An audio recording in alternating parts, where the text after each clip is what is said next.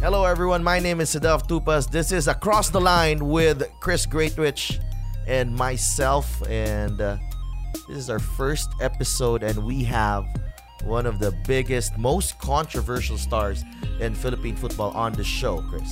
Stefan Schrock, first up, incredible interview.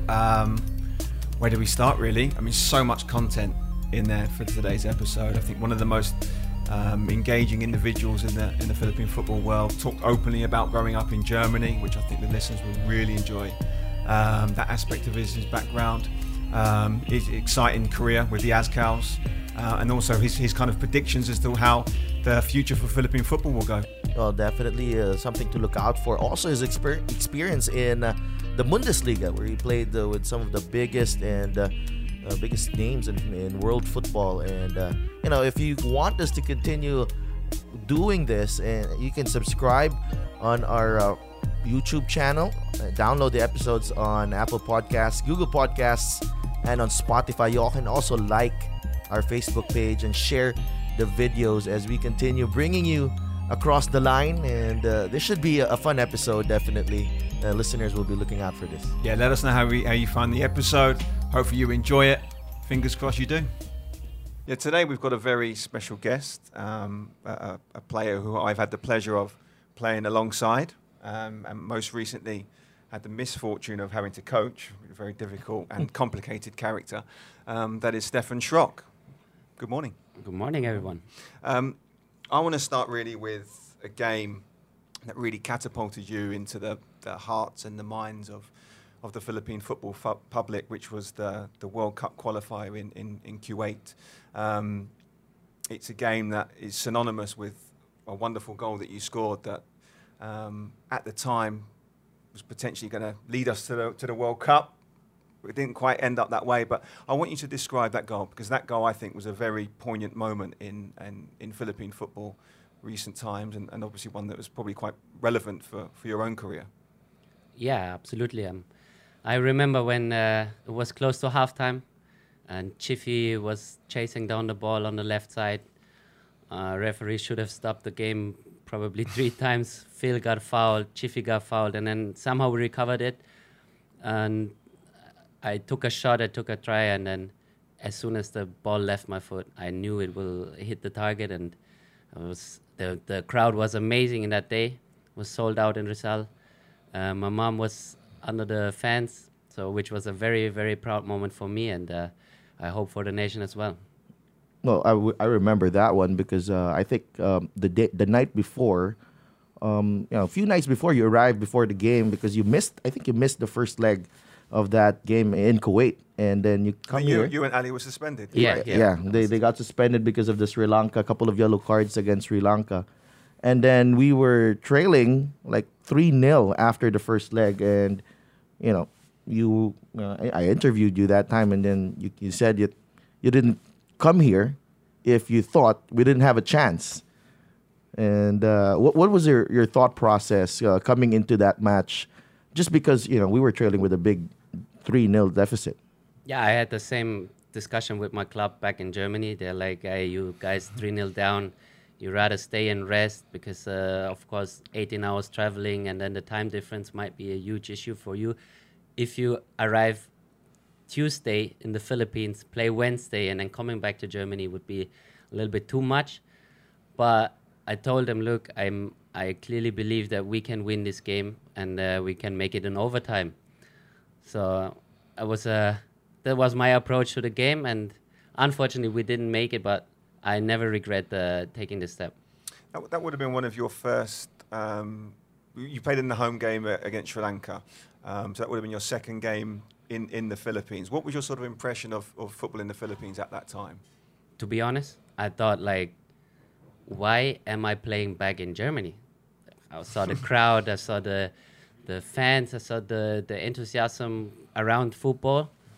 So I was thinking, I'm wasting my best years probably in Germany being one of millions playing football, and then here in the Philippines, I remember Ali. The first thing I saw coming off the airport was Ali on a big billboard. I think it was Bench doing bench commercials. Was he topless? Yeah. I was was like, wow, this is amazing. So like I said, it was never a regret for me or feeling back then, even though I was jet lagged for like 2 weeks arriving back in Germany. It was the best day in my Philippine Ascal's career. What was it about the whole sort of atmosphere at that time that you were able to connect with? Because obviously you played football in front of big crowds before when you played in Germany. What was it about being in the Philippines that resonated with you? What was it that made you feel so special? I never expected this. I never expected having a sold-out stadium in the Philippines and having that much hype around us. So when I arrived, I noticed the lobby is full of fans, of media. Going to the training was always like you have to leave 15 minutes earlier before the bus departures because there's so many people asking for pictures and everything. That's not the way the German approaches the club teams or the national teams even. Everything is shut down, everything is quiet, and then when you arrive in the Philippines, so much love and so much energy you feel from the people, and then it was just amazing. That was really a good time for Philippine football, but over the past few years, it's tapered off of it. But for you, Shrocky, how did it feel, stepping out and then knowing these Filipino players and playing with them? And I understand you knew about some of the Filipino foreigners coming in, but you played alongside the likes of Shifi Caligdong and some of the legends from the local players, homegrown stars. There was always a small gap between the Phil foreigners and the local players, but I think when I came in, we could regroup everything a little bit. We had good understanding with everyone. I remember Etza, the goalkeeper. He was the one forcing everybody to sit at the same table. But obviously, it's easier to speak the language, the first language together, which makes me with the Phil Germans and the Phil British guys. We had a lot, and then the locals were just sitting alone. And then somehow it got all together, and with them it was much more fun. It is, the local players, they have a different approach to the game, not that professional, not that strict, not that hard-headed, and not that stuck-minded. So it was a lot of fun. And then having Anton back then, Ali with us, it was just amazing. Really, really an outstanding experience. I think it's always quite a unique experience with us because obviously normally when you have a national team, it's obviously made up of people from one nation, right? Whereas us, obviously we all have the attachment to the Philippines, but most of us grew up in different countries. How did you personally find it in a group where we're all connected by the Philippines, but we're all brought up and raised from different countries? How did you find that dynamic when you first came to the camp? It was, it's interesting, it's unique, like you said, having 6 players grew up in Europe, 3 probably somewhere else from the US, and then the local race players, it makes us so special, and having all the love for the country unites us, and then we found a way to bring the energy to the pitch, and that's what gives us strength. Especially Rob was always there, Rob Gear with his speeches to us. So it was outstanding for us. And I thought the first time you suited up was against Sri Lanka, right? But from what I heard, if this story is true, you were here years prior to that, trying to secure your papers to play for the Philippines, even before the miracle in Hanoi happened. Is that true? Yeah, that's true. That's true, actually. It must have been like 2009, 2008, somewhere there. Back then, I think Castillejo was the coach, and Martinez was the president of the federation. So he was trying to help me to get my papers done. But unfortunately, my mom had a German passport only back then, so it was quite difficult to get the papers process here in the Philippines, so we just had to do it first in back in Europe or back in Germany, and then we could move on. What was it that made you want to play for the Philippines? Because we've had this conversation before. I remember before the Hong Kong game, Shockey and I had a conversation about whether or not he would take 10 caps playing for the German national team or take 50 playing for the Philippines. So what is it about the Philippines that is attractive to you, and why did you decide to try to pursue suiting up for the Azkals? No, it all started up in my childhood, basically. My mom and my dad separated when I was 8, 9 years old, so I grew up with my mom. My mom took a lot of sacrifices for me and my sister, and I owe her everything, basically. She was the one pushing me to go to the trainings, to attend the games, to being good in school. She raised me the Filipino way, and I owe her everything. So that's why I always felt more Filipino than German, actually, because I never got really in touch after the divorcement with my real dad. With that, then, I know you've been quite outspoken. I think there's been some times where some sections of the media have been critical of people not singing the national anthem, for example. And I know you spoke out about that during this most recent Asian Cup campaign. How do you feel when people sort of question not just yourself but other field foreigners with regards to how Filipino they are? How does that sort of make you feel? To me, honestly, there was a stupid headline they pulled out from nowhere, because I grew up in Germany. Mm-hmm. My first language was Germany. Mm-hmm. My mom spoke Bisaya to me until I was 4 years old. So I was having lack of German language. The teacher of my kindergarten or pre-nursery thing, they told us, look, Mom, better you speak German to him because he won't understand. Later on in my career or later on in my youth, it turns out I just don't want to follow the instructions. I would understand what the teachers were saying. That sounds about right. Yeah. So just in order to don't disrespect the national anthem by having some lines I cannot pronounce properly or something, I don't sing it. But I played for Germany youth level as well. So I never sing the German national anthem either. So it's not because I don't know the anthem of Germany. It's just because I feel more Filipino than German. Okay. So we're talking about your Filipino roots, right? And then, what was your childhood, like when you came here with your mom? I think you had you told me you had a couple of visits here. Where were you? What did you do here during that time? I think we went here twice only. After the divorcement, of course, the money was a little bit short. We basically couldn't even afford to take a bus or something going from A to B in my town. So imagine paying a flight for 3 people going to the Philippines is quite hard.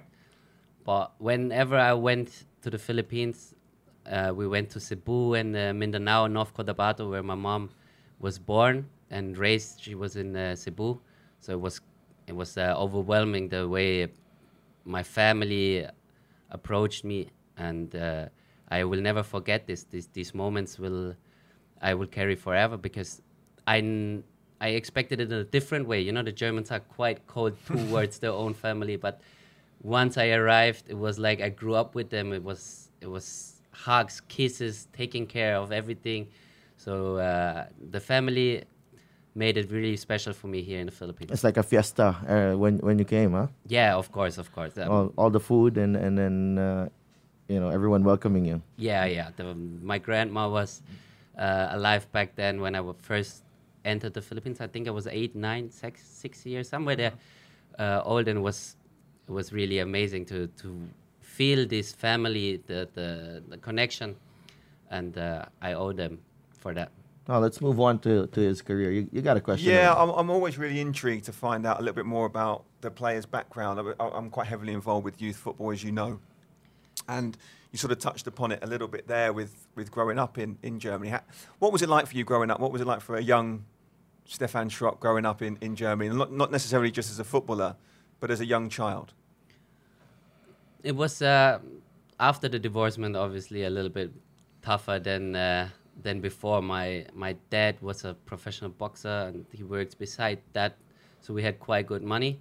So after my mom divorced to him, or they got divorced, he was not willing to support the family anymore.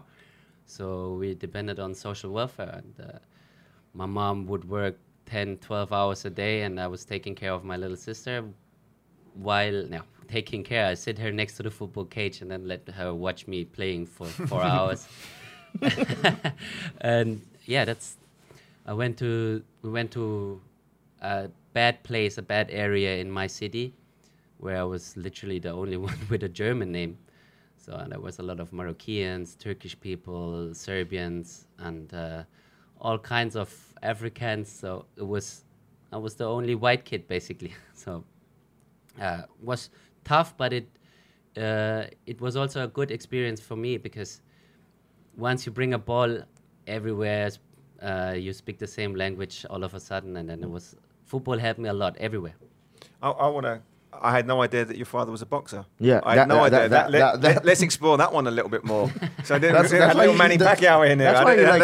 That's why maybe he's very fiery, and he just wants to, get on it with the other players all the time. Well, I'm assuming he gets his fire from his Filipino side, to be honest with you. But tell me more about your father then. So he was a boxer. What weight did he fight at? The lowest, like 60 kilos or something. Yeah. Okay. Yeah, he was not only a boxer in the ring, he was it at home as well. Yeah. So that's probably why my mom got separated Right. from him. But yeah, he was always into sports. He brought me also to boxing trainings and everything. And then one day my mom stepped in and said, "Look, the teacher's calling me every other day because you punch another kid. You have to speak to him first before you punch." And I was like, why is that? Like, my dad does the same. And she said, "Hey, I want you to stop boxing." And so I started playing football, or I was playing football always with my friends in the backyard. So then she said, "Hey, try it at the club level, and then let's see how you turn out there." Because I saw something online. It was DJK Schweinfurt. Yeah. Is that good pronunciation? Yeah. Yeah. Was that the first club sort of you experienced in organised football? Yeah, exactly. Yeah. So how old would you have been when you started there?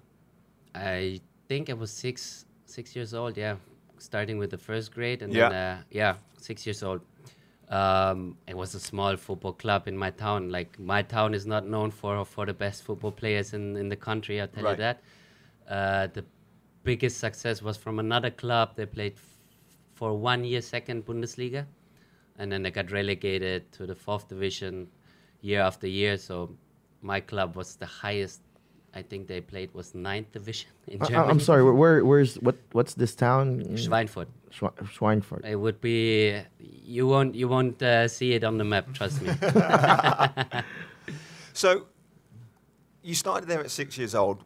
Would you say you were fairly talented as a 6-year-old kid going in? Were you one of the better players? I mean, I'm assuming that you had some sort of genetic disposition from your father's side, being a boxer. But did you go in and thought, yeah, I'm one of the better kids here, or were you just another kid just enjoying playing the game of football?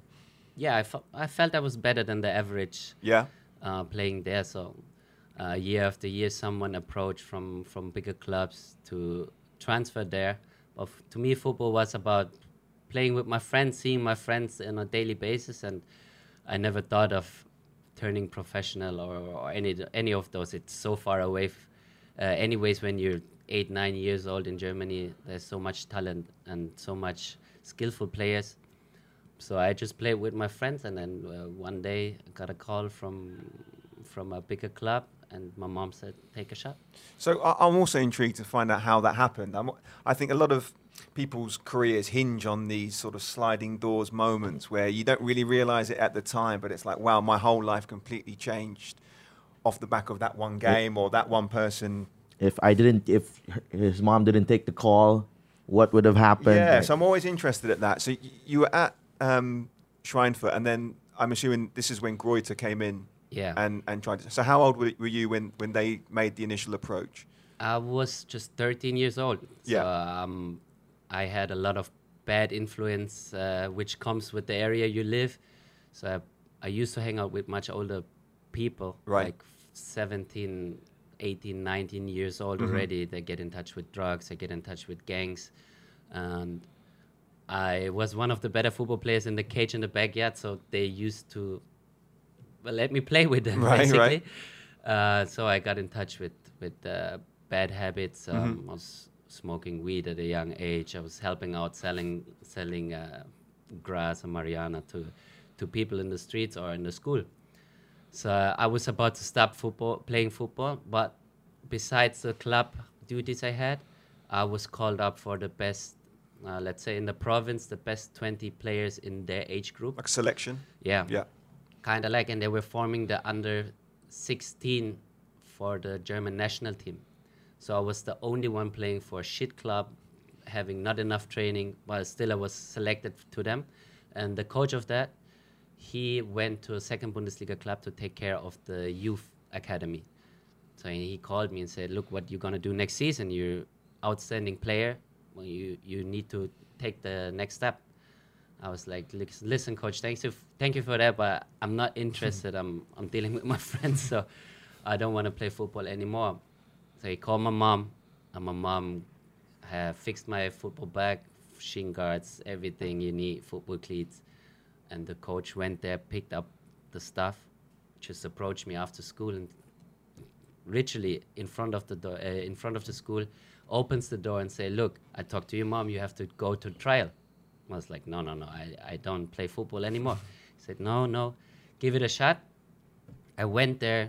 The coaches liked what they saw. So it's a 1 hour drive, so I'm begging him, please don't let me do this. I don't want to do this. I don't want to play football anymore. I'm done. And I stepped out, I played, and then the next morning I would sign a 4 years contract at the youth academy for the second Bundesliga club. And from there on, I have to be grateful, more than grateful and thankful to the person. Where do you think you would have ended up if you'd have continued going down that path? Because that's a very slippery slope. You know, once people start to go down that track, it's very hard to recover.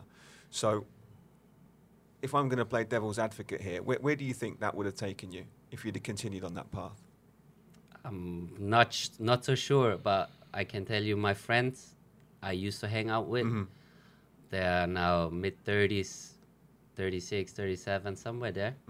They still live at the mom's place. They still do the same things they used to do, being with drugs or dealing with drugs. Just live for the Friday nights and Saturday nights, basically. Being in the casino, gambling, doing kid stuff, you know. And I'm really grateful that my path went the other way, because football basically saved my life. It's an incredible story. Yeah, absolutely. I haven't heard about the boxer, and then the friends, your friends. Do you get to see them once in a while? Yeah, whenever I'm back in the hometown in Germany, I'm still in touch with them, and they all be like, hey, it could have been me, Shraki, you know that. Like, Everyone could have been a footballer, right? Yeah. But luckily it was me. Really, like I said, they don't live for the future. They just basically live for day to day. So going to Firth now, and then your career was picking up, and then the Philippines learned about you, and then making your debut here in the Philippines, and eventually moving up and taking Firth with you in the Bundesliga, the promotion. How was that promotion battle like? What was it like? Week in, week out, particularly in the last few weeks of the season, where you had the chance, and then the results, like each game felt like a do or die game.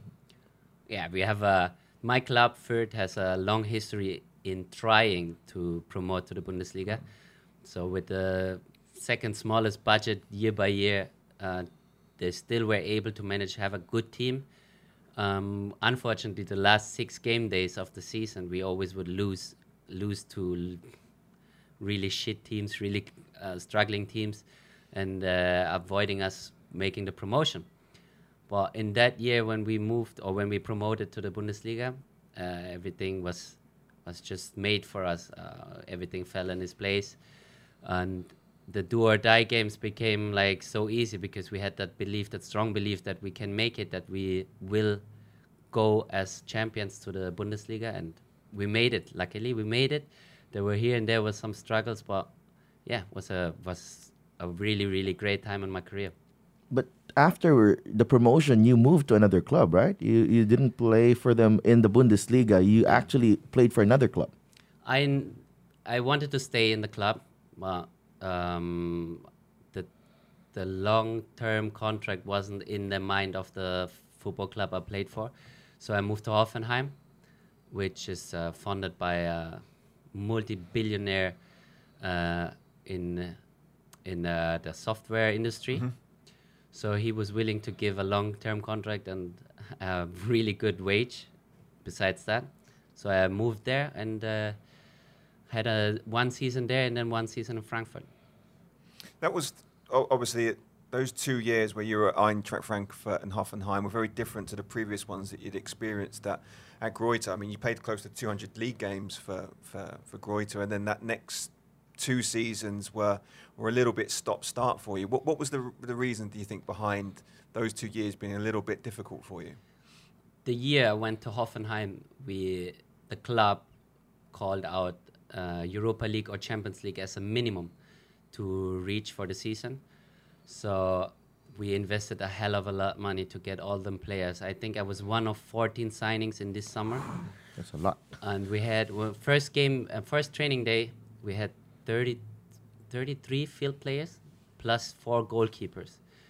All of them national team players. I'm not saying this is not like Philippine football national team players. I'm talking about Ghana, Netherlands, Germany, Switzerland, all those French. We had Vidal Ibisevic would have been there at the time? No, he left in the just summer gone. when I signed. Okay. Yeah. Van der Vaart was there? No. No, it was Braafheid, for example. Yeah. He played the World Cup final Yeah. just weeks ago or weeks earlier before he signed. Or Ryan Babel. Oh, Ryan Babel. And all those Yeah. big names. The second goalkeeper of Germany, he went to us. He turned down Real Madrid and signed at Hoffenheim. Mm-hmm. So we had a lot of ambitions. And still, when I'm looking back, people would say, hey, you did not really play much games, but even make it in the 18 squad was like, the list hangs out the day before the game, who is in the squad, who is not. And having another 14 players not selected, and I was the one jumping in the 18-man squad was already a big deal for me. Obviously, I wanted to play more. I wanted to have more play time, but making it in the 18-man roster like 30 times of 34 was already a big deal for me. But you played the right back position that time, Yeah. right? And like now, or in the Ascals, where you play on a more attacking side. What was that like? Playing in the Bundesliga, playing that position, and you're going up against really some of the greatest players in the world, especially in that position that you have on that team. Look, whenever I got the chance to play on the weekend, for me, the only goal, like obviously when you play Munich, Dortmund, and Leverkusen, all of a sudden all the wing backs get injured, sick, and or having the 5th yellow card and being suspended. So it was always my turn, and on Saturday morning, right before the game, I always prayed, please, I don't want to be on YouTube the other day getting smashed or Getting nutmegged. yeah, by one of the best players of the world. But I did actually pretty good. Those games against Munich, Leverkusen, Dortmund helped me a lot, gave me a lot of confidence, and I learned a lot. And not getting smashed by the big guys is a big win for me, and I learned a lot. Yeah, I remember playing you playing against Ribéry and Alaba on one side. What was that like? Playing against these two, probably the best left-sided combination. Yeah. The funny thing is, there's after 5 game days, there was a stats all over Europe saying who won the most battle and who went in the most battles. I only played 2 out of 5 games, and I was ranked at 3rd. After Ramos and after Ashley Cole. Right, really? Yeah. So you can imagine that I was quite busy on my side, playing against Royce. Aubameyang was there, and Dortmund, and Ribéry, as you mentioned, and Arjen Robben on the other side. So it's not so much fun, but it was a good experience. That was probably the strongest period of German domestic football as well at that time. I mean, the Dortmund sides under Klopp, the Bayern Munich sides. I mean, they were strong teams at that time, and probably the strongest league in Europe, arguably. Maybe Premier League might have their say, but I would say the German league was particularly strong.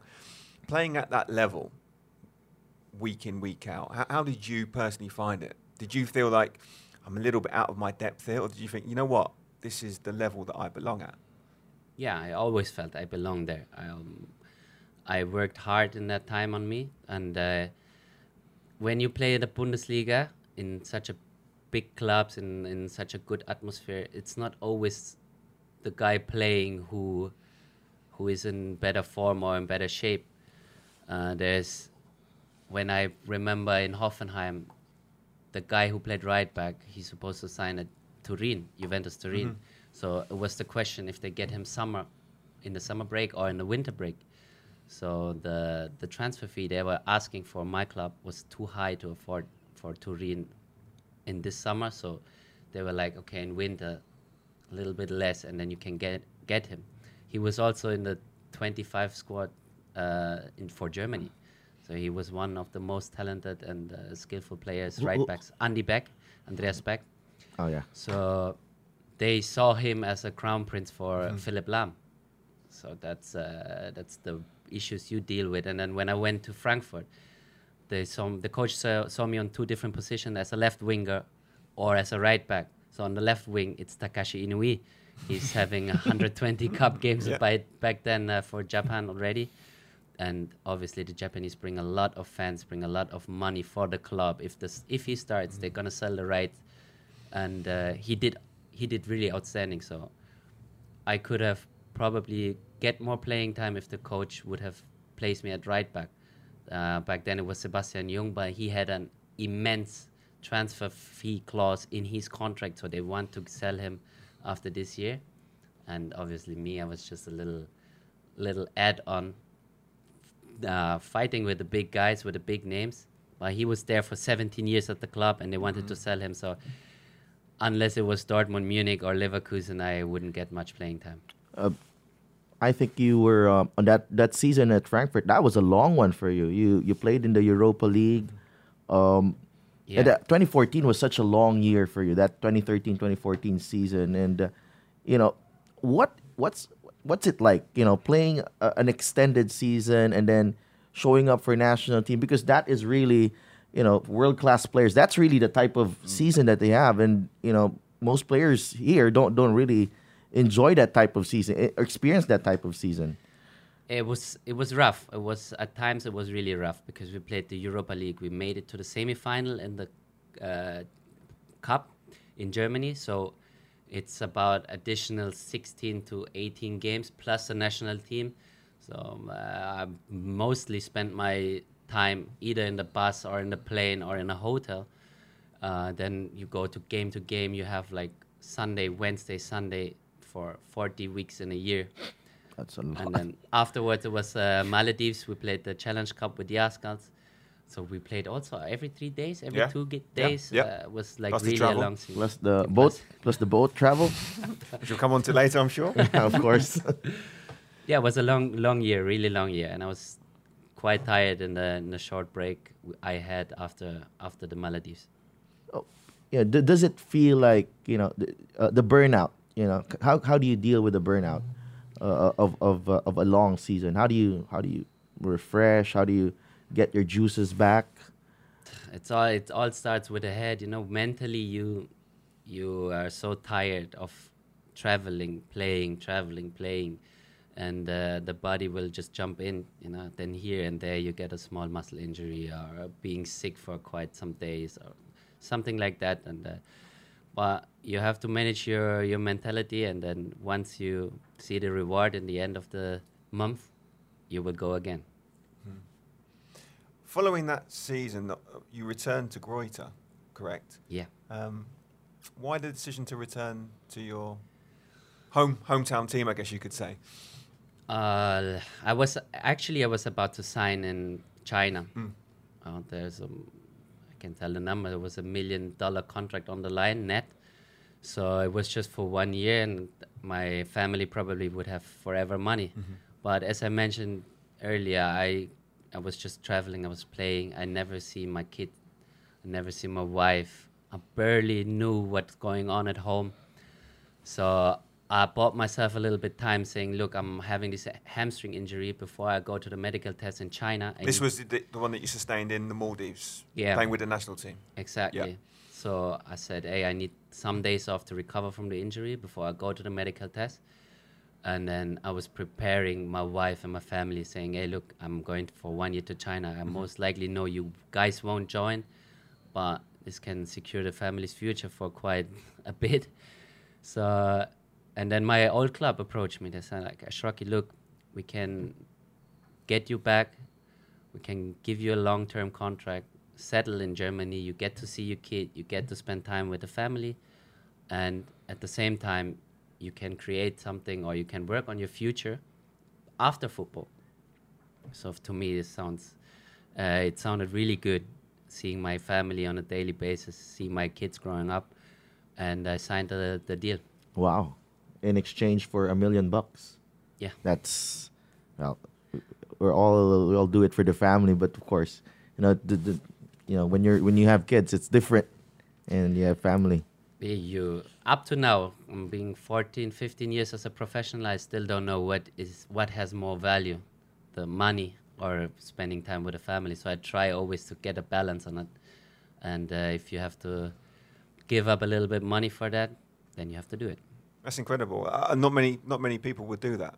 I think you need to have a very strong sense of self to make those sorts of decisions. And I think footballers often get a bad rap for always taking the money. So, the fact that you turn down a considerable amount of money in favour of being able to spend more time with your family is very commendable. So, something that not many people would have done in a similar set of circumstances. So, yeah, you have to. I was grateful for the offer from China because I know not many people get the chance to play for that big money. Mm-hmm. And there, obviously, everybody, once you start being a professional, everybody's looking for the money. You have a 10 years of time in average to get money as much as possible and then retire or go on from there. Mm-hmm. So, but I also know that every day the kid is changing. Like my son turned 7 this year, for example. I only attended 3 birthdays. This is for me. He probably does not really recognize it, but I do. I know it, and then that's heartbreaking for me. So I try to balance out money and time with the family. Well, Diaz was around what age when you decided on that China offer? I was about to turn 3. Ooh, that's a very exciting time. Yeah. Yeah, it's hard. I missed out so many first moments. There's no second chance for a first thing from your child, like the first tooth grew, or I practiced for him for the longest time to walk by himself, and then I left for a Europa League game, and my wife called me like 15 minutes later saying, hey, guess what, your son running around the living room. I was like, oh, wow, great. I was trying it hard for the last 6 weeks, but good thing he started running by himself when I'm not around. So these things made me sad. I understand that we have a privileged life and we have an outstanding sort of level of life, being able to have only 2 hours or 3 hours work a day and getting this much amount of money. But at the same time, I want to be a dad as well, because you can buy everything but not time with your kid. Yeah. And do you think a lot of that also is partly the experience that you had as a child when you grew up? Yeah, especially that. So for me, when I was 7, 8 years old and my mom got separated, I only knew my mom. I only knew she's hardworking, and whenever she can make some minutes, make some times for us over the weekend, she would move hell on earth to give us a good time. Like we would eat the last 6, 7 days of the month, we would eat tuna from a can or with toasted bread. I back then I did not understand. It was we have no money. It was because of we had no money. I wouldn't understand. I thought like, oh, she thought this is my favorite food. I would eat this. Or I know my mom would sacrifice a lot for buying me new cleats. Like she would do an installment for 2,500 pesos. She would pay it over 1 year just to make it happen that I have a new pair of football shoes. So, and I know she wanted to have more time with me or with my sister, but she was not able to combine those things, money and the time. So I try always to be having both, giving my kids everything they want and having a proper dad at home. For everyone's information, Shraki has 2 kids. Yeah. 7 and Manilo is 2. 2. Yeah. I'm always quite interested with this because I'm a father as well. Also have two boys. Partly, I mean, one of the things that I remember you used to have self-made on your boots. It was one of the things, and I think you are very proud of the fact that you've earned everything that you've got, which is, judging by what you've been saying in this meeting, that a lot of it's probably down to your background and your upbringing, especially from your mother. As a father, do you get scared that because your mother didn't give you everything and you had to fight and scrap for it, that now as a father, if you give them everything, they're going to end up being Spoiled a little spoiled or a little soft? I know we're going a little bit off topic here, but is that? I think we're on quite an interesting sort of side note here as a father, because I know you're a passionate father and you want to be there for your kids. Are you sometimes a little bit nervous that you're going to end up having spoiled kids? Because you're a very driven individual. Like, I know you quite well, and you're very driven. You're very single-minded in what you want to achieve. Are you a little bit nervous that those same that same sort of driven personality will not be instilled in your kids, or are you seeing it now that no, actually they are very driven individuals, even at a young age? Yeah, you're right on both ends. Basically, whatever toy or whatever I bring home is not just for the kids, it's also for me. You know? It's kinda like, but yeah, I see it with the older, especially. He's now 6, turning 7 in August, and then he's just asking for whatever, and he gets it, and he has no idea where it comes from or what you have to sacrifice for making this possible. I always try to make him understand, look, you have a really privileged life. There's not much people, like, for example, he's going to school now. He's having a driver. He's having a helper helping him with everything. I would run to the school like 5 kilometers away in the city, like rain, snow, windy or whatever. My mom wouldn't give a shit. And we would have no money to jump on the bus and go like, okay, make it as convenient as possible for the little Shraki. But he has it, and I try to make him understand, look, not everyone is growing up like you. Not everyone has these opportunities that you got. And he's probably too young to understand now, but later on he will. And I hope he will find that fire, that eager to make something out of him without using dad's money or dad's fortune for achieving something. Yeah. It's different, you especially here in the Philippines, like football, to me football was a door opener. It was like the only way out of my town.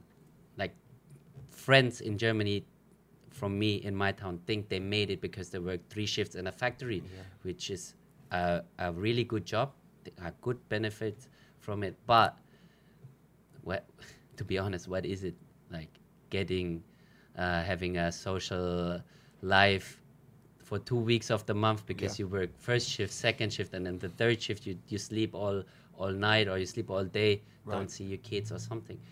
So for them, they made it somehow. But for me, I made it because of football.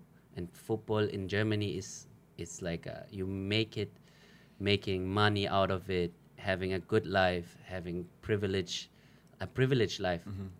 Here in the Philippines, it's kind of like a rich sport to me. You have to rent out a pitch. You have to pay a tuition fee to be in an academy or something like that. So I wish one day it will change, that Filipinos think, if I play football and can earn 200,000 pesos a month, I can provide for my family and giving them a good life, giving back to them. But hopefully it will turn that way for them. Is that one of the reasons why you decided to move to the Philippines? I'm sort of trying to segue into this, into like your move to Ceres. Was that part of the reason why you came here? Like, one, obviously being able to spend more time with your family, and two, did you see it as, in you coming back to the Philippines, did you see it as a way to say to kids, look, You know, I'm playing in the highest level of European football here, but I want to come here to show you that this is the level that you need to aspire to.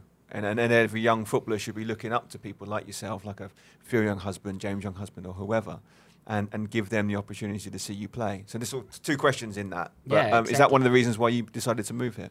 Yeah, because I grew up, for German conditions, I grew up poor.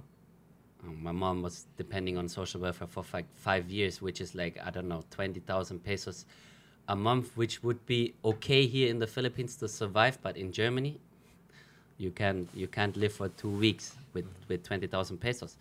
So I hope people will get inspired one day and see in football that you can have a way out of being in a call center or working for, I don't know, being a nurse. Or I'm not shitting on these jobs, really not. Yep. Yeah. But I'm just saying, once you have a kid, he's interested in football, push him, bring him to trainings, let him watch football games, bring him a tablet, let him watch Neymar, YouTube things, whatever, just because you can have a good life for your family afterwards.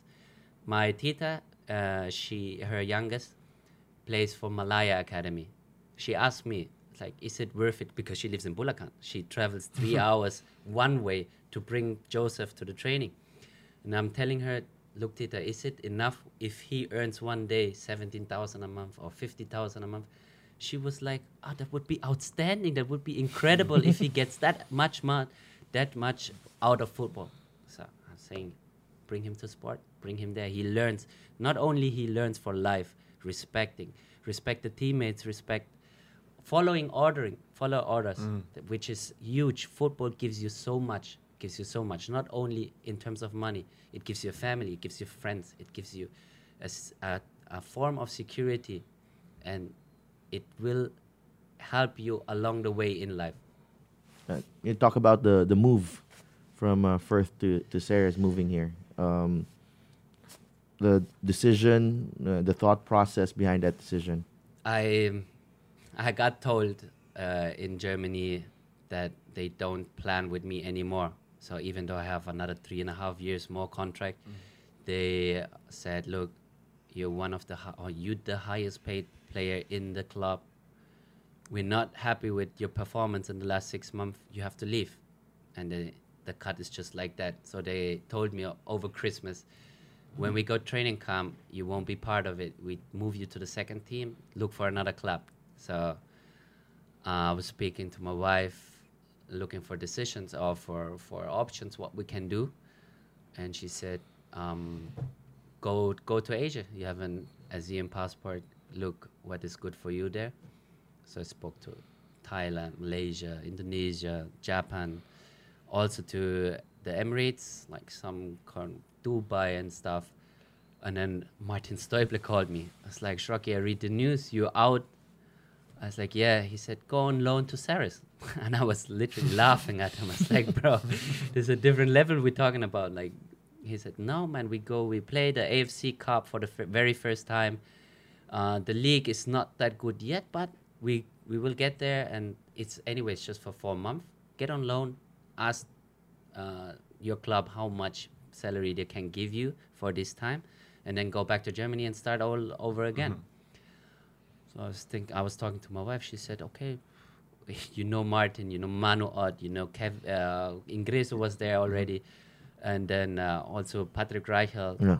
So Roland? a lot of German. Is Roland there? Roland, Roland? not yet. Not yet. So Carly was already Carly, there. yeah. A lot of Ascal players Yeah. plays at Ceres. So I was thinking, it's just for 3 months. Why not? And then I moved here to the Philippines, and I enjoyed it a lot. I liked it a lot. The owner obviously made it very easy for me. My teammates, not only the Phil Germans, also the local ones, they welcomed me with open arms. They showed me around. They teach me everything. So I was very grateful. And then from there on, I extended my contract for another 6 months. And then I moved back to Germany. And then I was like, after 3-4 weeks, I missed the Philippines already. So after my wife gave birth, we moved back to the Philippines. That was 2017, right? Yeah. And you came back for that AFC Cup game, and then For the final, yeah. For the final, for the yeah, and then final you against won the United. final. Yeah. That was a very very great time for we transitioned. You guys play in Bacolod all the time. Yeah, I grew up there, so I pretty much know what's it like. But for you, being someone who came from another city, another country, and then moving there for quite a while, and then taking in the life there. What's it like for you? Is it too slow for you, or uh, You adjust yourself. Yeah, no, the Germans are well known for being overcorrect in time in terms of when the departure is like no one will be show up. Let's say 5 is departure for training. No one will enter the bus at 5. Everybody is ready to go 10 minutes before already. So in the Philippines, it's a little bit a different approach to that, which I like because you don't stress yourself out for details. You will just enjoy whatever you have. You be appreciative to those things surrounding you, and that's what you get teach here. And I liked it from day one, regardless on how not professional things working here. I liked it really from day one, and that's why I decided to stay here. so talk about your time at Ceres. There's an ultras group. You play in Panad, packed crowds.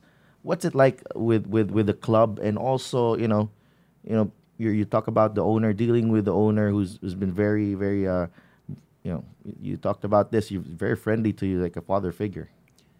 Yeah, ever since day one, it's not usual back in Europe to be in touch with the club owner or the club president.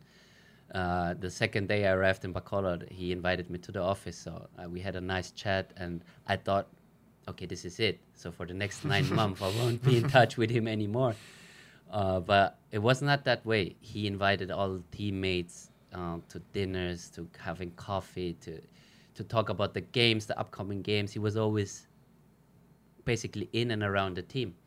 So it was great to see someone that wealthy as him being that humble and being really like a dad to us. Like whatever problem, whatever concern you have, you can approach him and he will looking for a solution.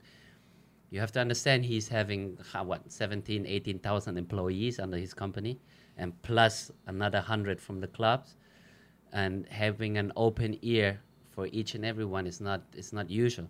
So we're really grateful for his approach to the club and to the players. One of the reasons you stayed as well. Of course. He made it. He make life so easy for you. He will look after you. He will call you up randomly and say, "Look, is everything all right with the team? Do you need something? Is the family all right? Can I help you with?" My son goes to school now. He was like for the longest time trying to give me a good slot at the schools here in Manila. So he's really helpful in every way, not only in football. Well, obviously, Ceres have been extremely successful in the past 3 years in particular, not only on the domestic level, but in regional competition. I'm intrigued as to find out what the secret sauce is, because I've played against your team as a player. I've obviously coached against your teams, and we've had many battles on the field. But what is it, do you think, about, other than the fact that you've got outstanding players, but there seems to be a real togetherness with that Ceres group. What is it about that group that's enabled them to be so successful in recent years? I think the coach plays a big role in our club. Riso Vidakovic is like, he don't like being someone stepping out of the line. He is always trying to point out that we are good individuals, but if we play 11v11, you can be as good as you want. You need the other 10 as well.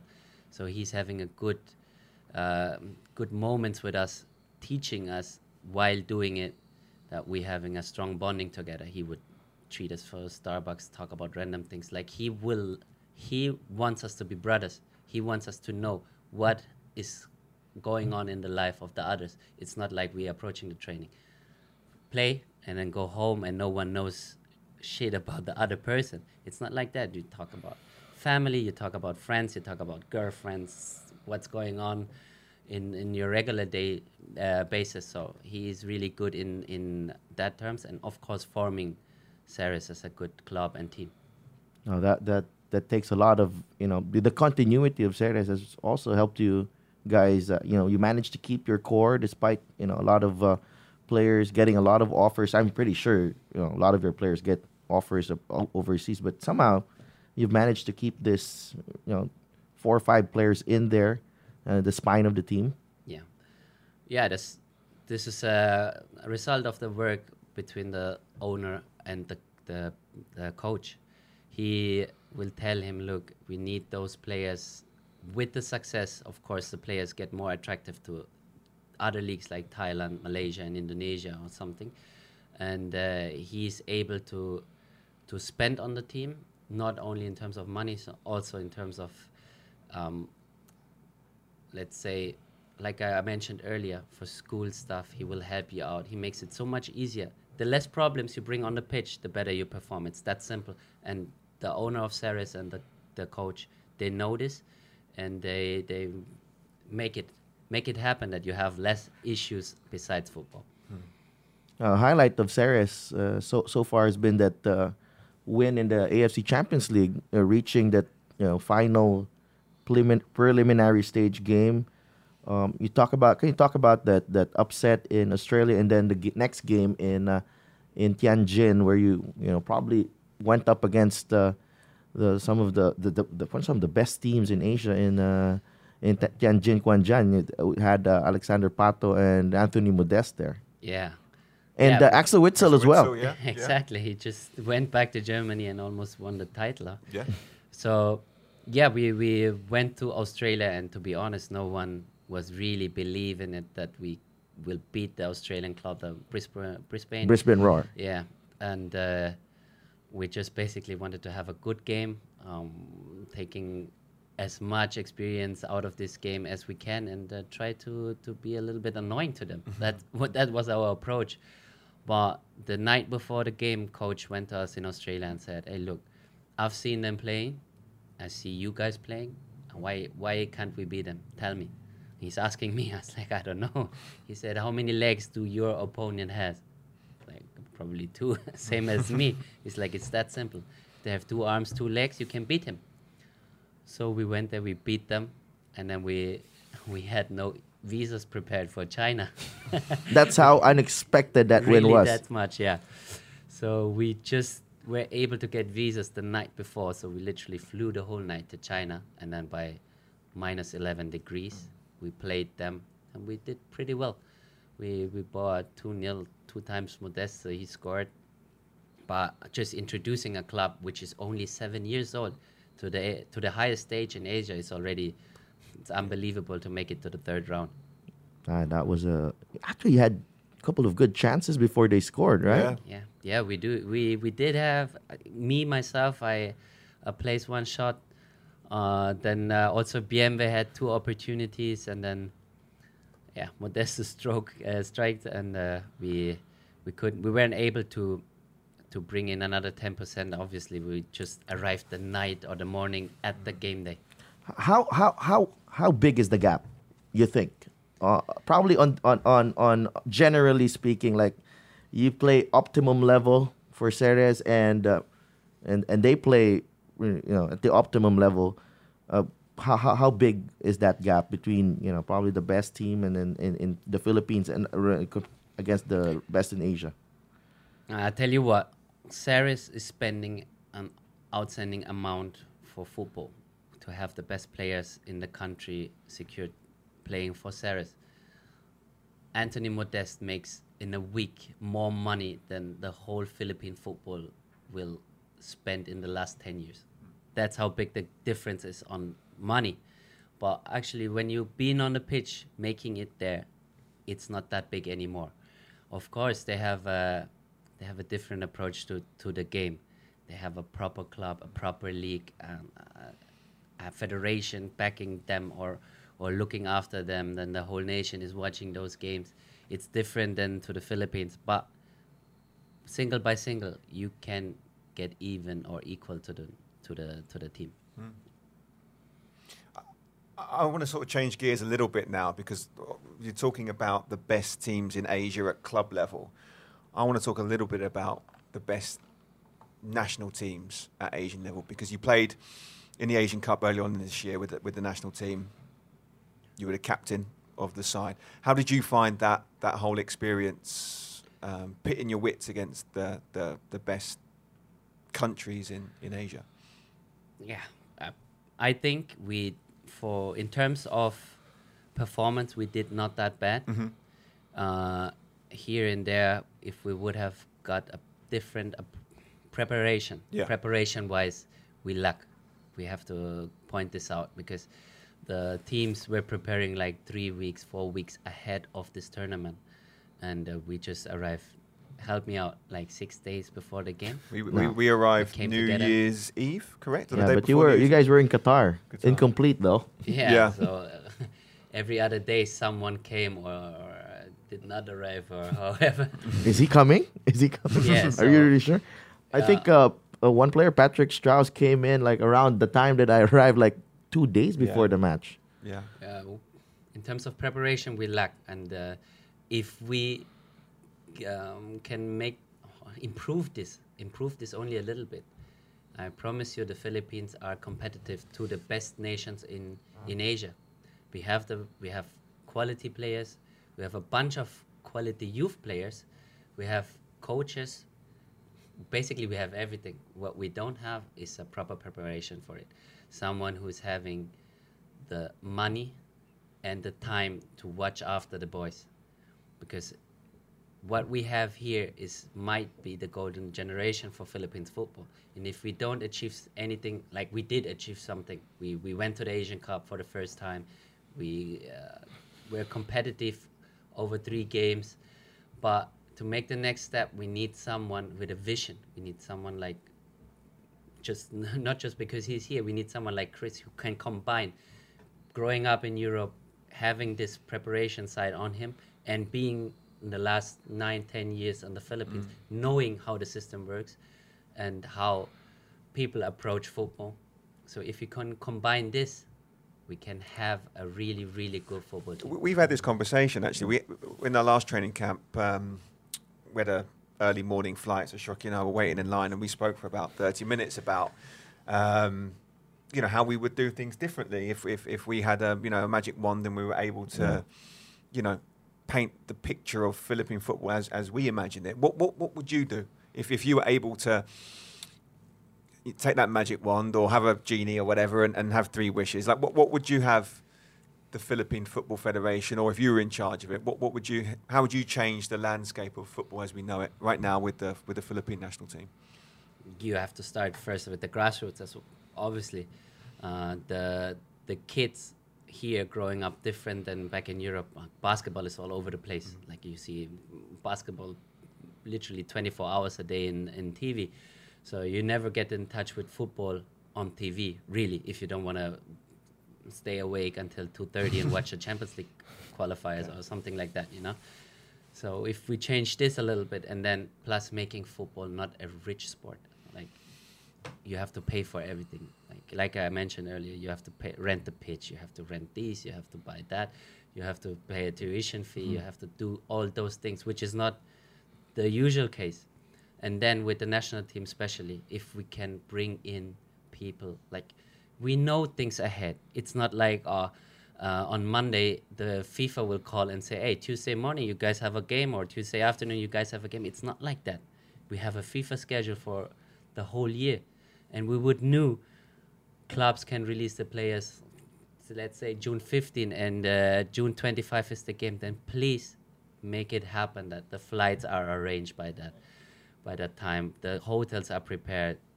The smallest things like football balls and kids are prepared, that the club are informed. Stuff like that would help immense. Immediately you would see there's a different approach, because what we have right now is bringing people in from all over the world, basically. 2 days before the game, 1 day before the game, 4 days. Coach, we can have the best coach in the world. If we have only 11 players at the starting day at the camp, what can he do? What can he do? Nothing. You can bring in Cristiano Ronaldo, make him a Filipino. He could not perform under these circumstances we're facing right now. So if we just do it not outstanding, I'm not asking for bring us in first class on the plane, or have us staying in the luxury hotels or stuff like that. Just basic things. Make sure everybody's on time. Get the players paid for their efforts. The staff team paid for their efforts. Make sure they're feeling all right. Not outstanding good, just all right would be enough. And where do you think that would take us? Because obviously we've seen it up close now. You know, in your mind, you might see, you put these countries, South Korea, Japan, on a pedestal and think that they're untouchable. But we saw them up close and personal. Like, if we were able to bridge that gap with some of those logistics things, with some of the organizational stuff, how close, how far away do you think we are from those types of nations?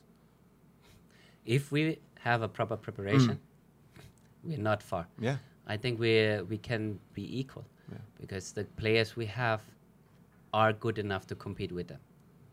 They're just facing headaches beside football. That's it. The travel, the organization. If we can place these things in order for the team, we can compete. South Korea, we can beat Australia. We can having good games against Saudi or the recent winner of the Asian Cup, Qatar. We can just be equal with them. Or right now, if I draw the worst case, we go to the Asian Cup. Like the result we had at the Asian Cup, despite what happened before, is already a huge result. Nobody will notice because we lost 3 times and we bow out in the group stage. But people don't understand. We had players coming in 3 days before the game. This is not a proper preparation. You cannot perform. This is not possible. Like I said, bring in Cristiano Ronaldo or Messi. He will not perform on this type of preparation. Well, with that, even with that preparation, it was 0-0 against Korea for almost 70-odd minutes. Yeah, for more than an hour. Yeah. You have to give credits to the coaches. Like Ericsson was back then, and then Scott, Cooper, Chris. They've tried to squeeze in whatever they have in mind for 14 days in just 3 days, because the last person or the last 2 players arrived 3 days before the game, and then you have to squeeze in everything, all the information, all the hard work, all the research they did. They stamp on the preparation, stamps on the hard work of the team, and this is not fair. Wow, very revealing on that one, especially. Yeah, but of course we know what's going on behind the scenes. But right now, we still have the World Cup qualifiers coming up in the next cycle. Are we gonna be seeing you again? Because you joined the camp in China last time, but previously in the Asian Cup, after you scored, you hinted at probably not doing the national team thing anymore, and probably retiring from the national team.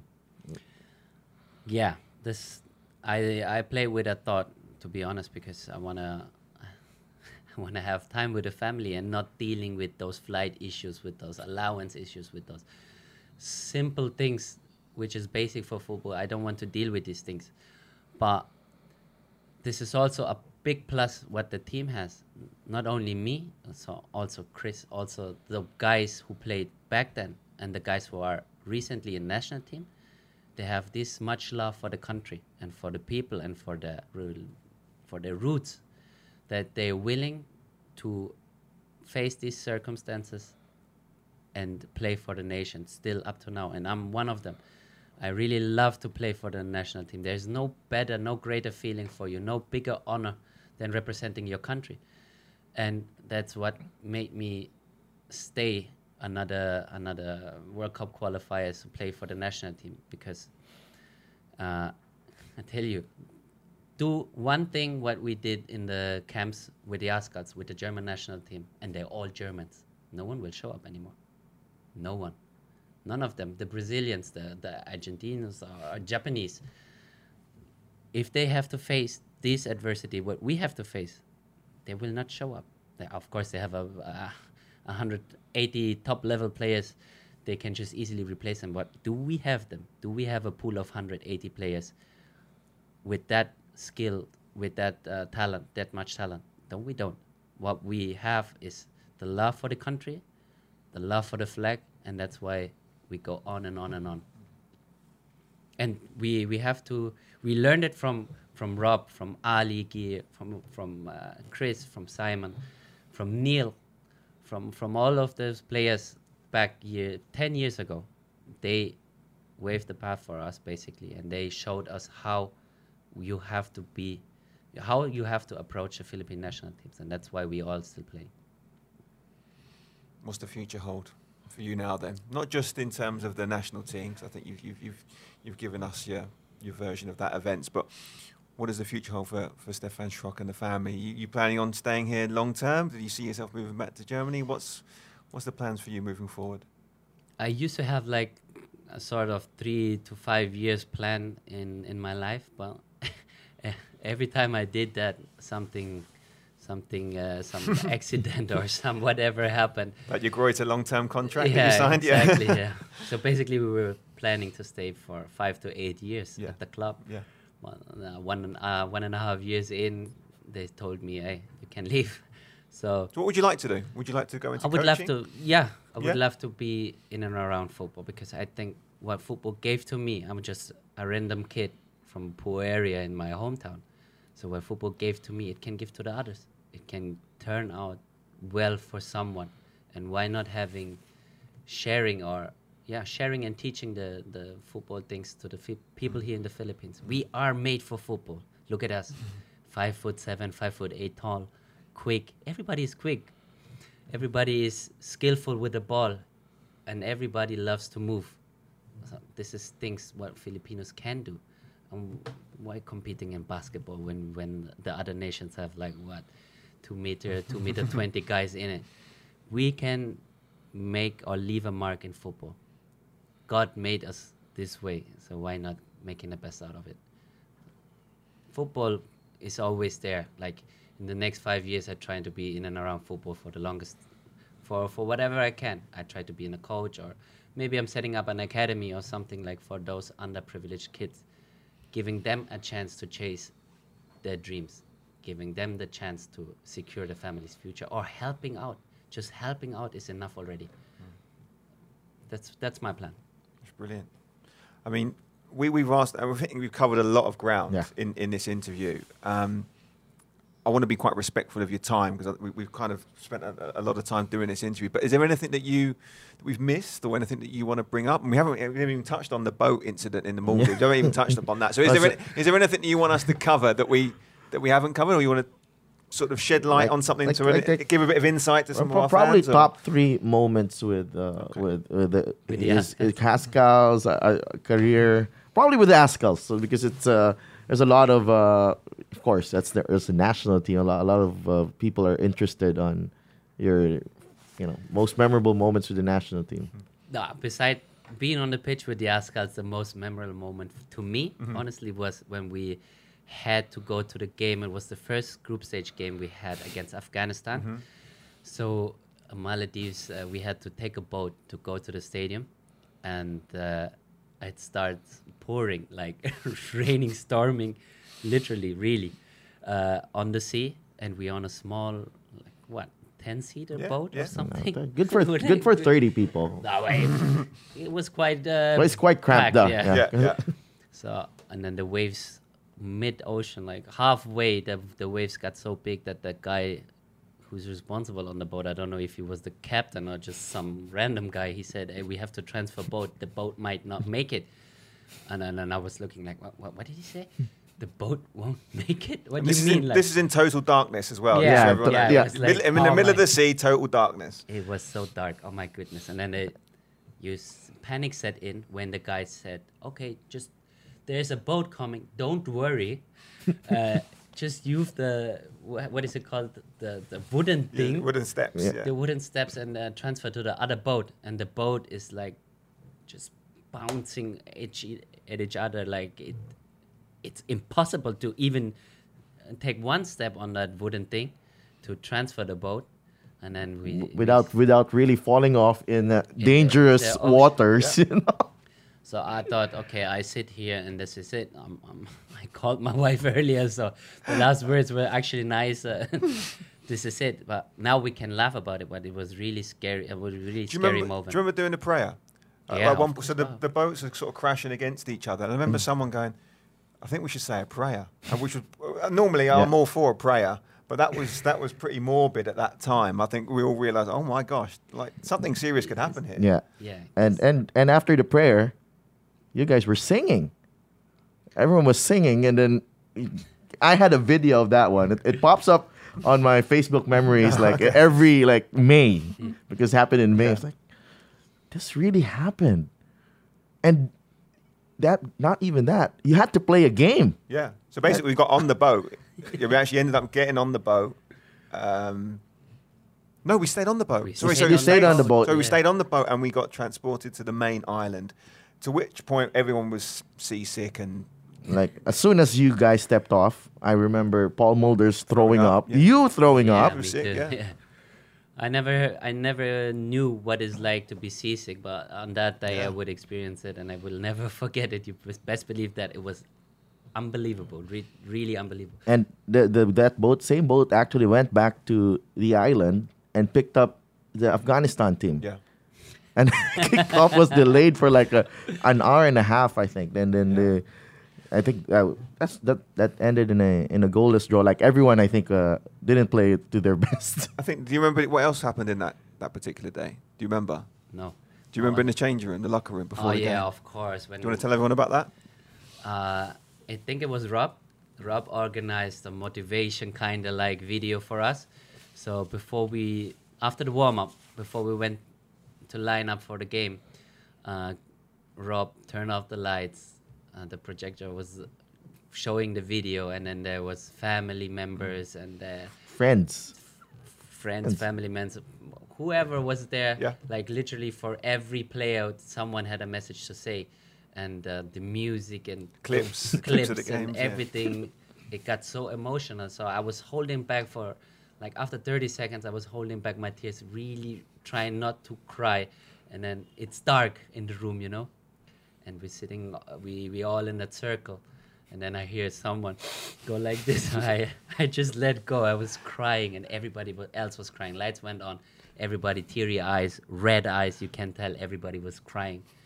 So after the game, Rob and you, I think, sat down, and then I just randomly hear like, "You think it was a little bit too much?" I was like, "Yeah, it was way too much before a game, because Especially a game where we almost died on the way to the stadium. Yeah, Yeah. besides Yeah, that, but that was, if you go back to that, that was really an emotional tournament for a lot of people, especially that was our first opportunity going to the Asian Cup. Yeah. And, I remember, in the Maldives game, you scored, and then, we won that in the semifinal.